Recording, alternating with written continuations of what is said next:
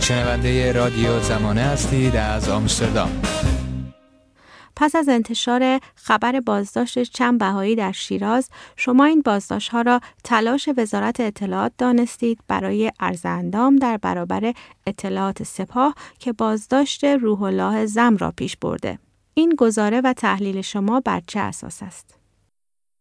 موضوع وزارت اطلاعات و سازمان اطلاعات سپاه از سال 88 در واقع به یک موضوع رقابتی و درونگروهی در جمهوری اسلامی تبدیل شده، به این معنی که سپاه پاسداران تلاش میکنه که مهمترین پرونده های سیاسی، امنیتی و در واقع اطلاعاتی رو در اختیار خودش قرار بگیره و وزارت اطلاعات رو کنار بزنه.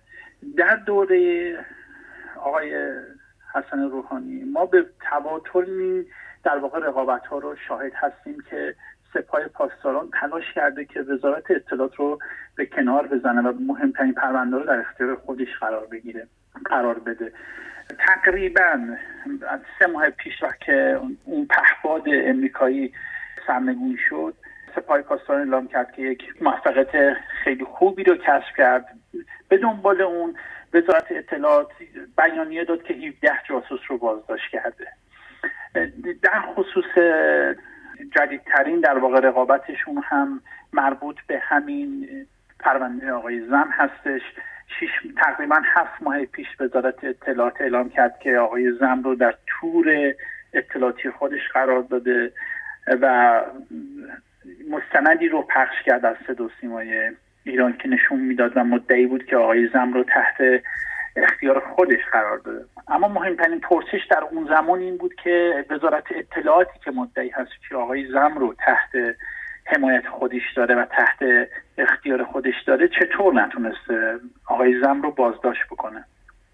که خب بعد از 7 ماه الان ما گزارش منتشر که سازمان اطلاعات سپاه اقدام به بازداشت کرده.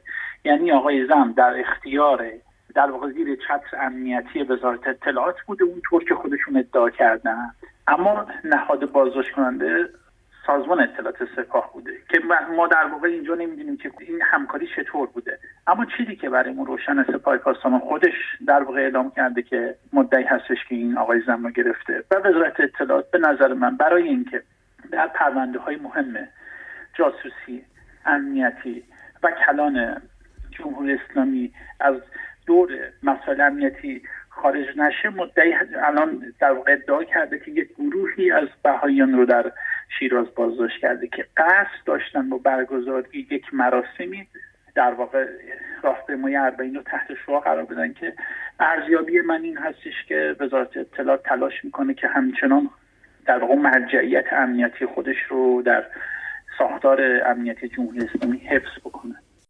حقوق بهائیان در ایران پس از انقلاب سال 57 به شکل‌های مختلف نقض شده. به نظر شما آیا برای ساختن پرونده و بازداشت افراد بهایی اصولاً لازم است که پرونده‌ای برای رقابت وجود داشته باشد، یا به بیان دیگر آیا این افراد به هر حال بازداشت نمی‌شدند حتی اگر خبری از دستگیری آقای زم نمی بود؟ ببینید، واقعیتش اینه که در رفتار جمهوری اسلامی توی این 40 سال اخیر نشون میده که بهائیان همواره در کنار اعضای سازمان مجاهدین، در کنار سلطنت طلبها و در کنار مخالفین به عنوان یک جریان و یک نیروی مخالف جمهوری اسلامی در فضای رسانی و امنیتی جمهوری اسلامی معرفی شدن. به این معنی که در بسیاری از ناآرامی‌ها، اختشاش‌ها یا اعتراض‌های مردمی که در طی این 40 سال اخیر در ایران رخ داده، یک پای ثابت این ناآرامی‌ها بر اساس ادعای مقام‌های امنیتی جمهوری اسلامی بهائی‌ها بودند. یعنی این بهائی‌ها یا طرفداران آیین بهایی علاوه بر اینکه محدودیت‌های شدید اجتماعی، فرهنگی، اقتصادی دارن، در پرونده‌های مهم امنیتی هم همواره متهم به این بودن که دخالت داشتن و دست داشتن. و البته خب جمهوری اسلامی تا به حال سند و مدرک متقنی ارائه نکرده که پیروان آیین بهایی در اعتراضات، ناآرامی‌ها دست داشتن. در واقع این رفتار امنیتی جمهوری اسلامی همواره مبناش بر این بوده که با هر وسیله‌ای و با هر اتهامی تلاش بکنه تا بهائیان رو بیش از گذشته در ایران تحت فشار و تحت اتهام‌های متعدد قرار بده. من کاملا موافقم که اینطور بوده. ولی به نظر شما آیا برای ساختن پرونده و بازداشت این افراد لازم بوده که پرونده روح الله زم باشد یا خیر؟ ببینید، ما در مورد رقابت‌های امنیتی و اطلاعاتی حرف می‌زنیم. ما دو تا ساختار مهم در جمهوری اسلامی داریم که اینها برای به دست گرفتن امور امنیتی و اطلاعاتی رقابت میکنن. یک بخشش سازمان اطلاعات سپاه هست، یک بخشش در واقع وزارت اطلاعات هست. سازمان اطلاعات سپاه دست کم در این 3 سال اخیر دست بالا رو داره در بسیاری از پرونده ها و بسیاری از پرونده های امنیتی و اطلاعاتی در اختیار این سازمان قرار گرفته. و وزارت اطلاعات دولت آقای حسن روحانی تبدیل به پلیس شده. یعنی ما گزارش هایی که الان در وزارت اطلاعات بیرون داده میشه، وزارت اطلاعات عمدتاً در واقع یا قاچاقچیان رو میگیره یا در واقع قاچاقچیان انسان رو میگیره یا برخورد میکنه با قاچاق ارز یا یک سری آسیب‌های اجتماعی.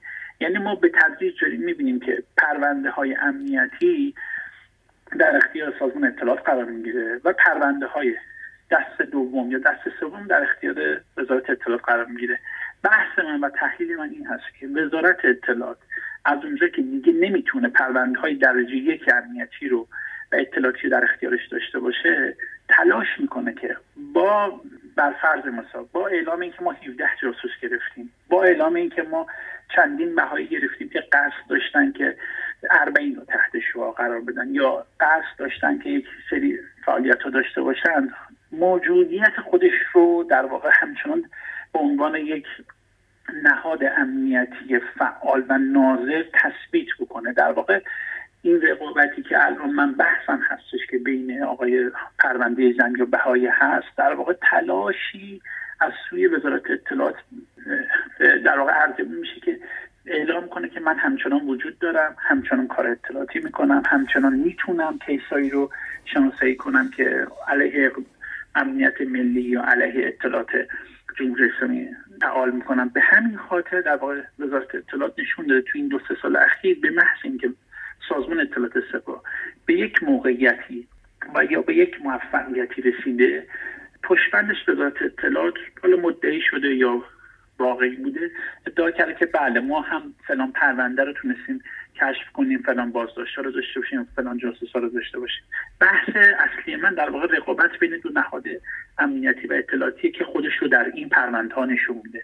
پس شما میفرمایید که احتمال این وجود داشت که اگر اطلاعات سپاه آقای زم رو دستگیر نمی‌کردند، در حال حاضر این گروه بهایی در شیراز هم توسط وزارت اطلاعات دستگیر نمی‌شدند. طبیعتاً من اعتقاد دارم که وزارت اطلاعات برای اینکه نشون بده که همچنان مسلط بر امور امنیتی، حالا در این برهه از زمان و در واقع برهه زمانی یک سری از بهاییان قربانی کرده که بگه که من همچنان در واقع تسلط اطلاعاتی دارم و همچنان به عنوان نیروی اول سازمان اطلاعاتی ایران فعال هستم. الان شما درباره پرونده این بهاییان بازداشت شده آیا اطلاعات بیشتری دارید؟ نه متاسفانه، یعنی نه وزارت اطلاعات جزئیات بیشتری داده و نه منابع بهایی در این خصوص اطلاع رسانی نکردن که اتهام واقعی اینها در واقع چه بوده و چه زمانی در چه شرایطی بازداشت شدن و تعداد بازداشت شدگان چقدر بوده. دست کم من هیچ اطلاعاتی در این زمینه ندارم. برنامه‌های رادیو زمانه رو میتونید روی وبسایت ما پیدا کنید. radiozamaneh.com